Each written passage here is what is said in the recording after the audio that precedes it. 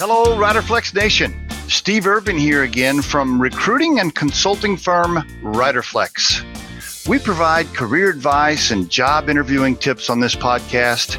And if you enjoy the show, please remember to subscribe to our channel and like the episodes. Today, answering a question from a listener. Great phone call yesterday. Listener called in and said, what do I do when my top revenue producer is poison? My top sales guy is poison for the culture. How do I handle that? Great question. And I've seen this several times throughout my career. In fact, most of the time those top producers get a really big head or big ego. They start thinking they're irreplaceable. Here's what I would suggest.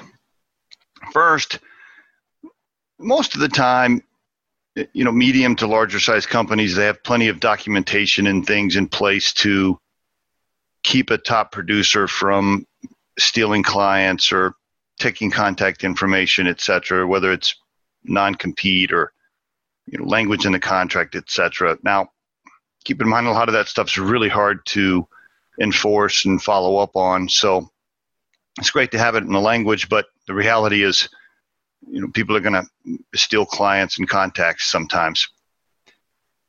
But if your brand is strong enough, and if you've done a few things prior to this top producer leaving, you can protect yourself. I want to mention those, but then I want to give you a big tip at the end, which I think most people miss. So first, I would just encourage everybody that has these top producing salespeople, account reps, business development, whatever their title might be. You always have that one person in a company that has the relationship with major clients that are producing a lot of income for the company. It's really important for you as the supervisor to also have some sort of relationship with that client, right? Make sure that you haven't totally disconnected yourself from what's going on. Make sure that you are also following up with that client and touching that client periodically, or going to dinner with that client with this big sales rep, so that you have some sort of relationship as well. So when you make that phone call and you let the client know that your big gun, your big producer is no longer with you, there's still a chance for you to save that account. So that's really key, is more than one person needs to be tagged to the account or the client to ensure that you can recover. More importantly, though, here was the real question. The caller was nervous about trying to replace this big producer, right? Now, the real reason the caller was nervous was because they hadn't done a good enough job of recruiting and interviewing and preparing bench strength to replace that person when the time came. That's the real reason, right? And this happens.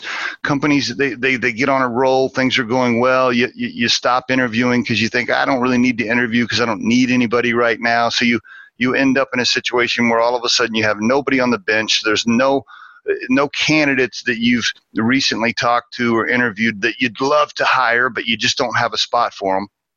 And if this caller had done a really good job and made sure that on a consistent basis they were recruiting, interviewing, constantly looking at strong candidates, and having people on the bench ready to pick up the phone and say, yes, Johnny, I'm ready for you to work here now.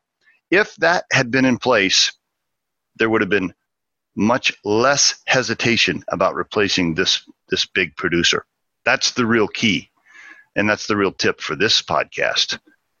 The Riderflex podcast can be heard just about anywhere these days, but you can visit riderflex.com/podcast to learn more about us and become a supporter of the show.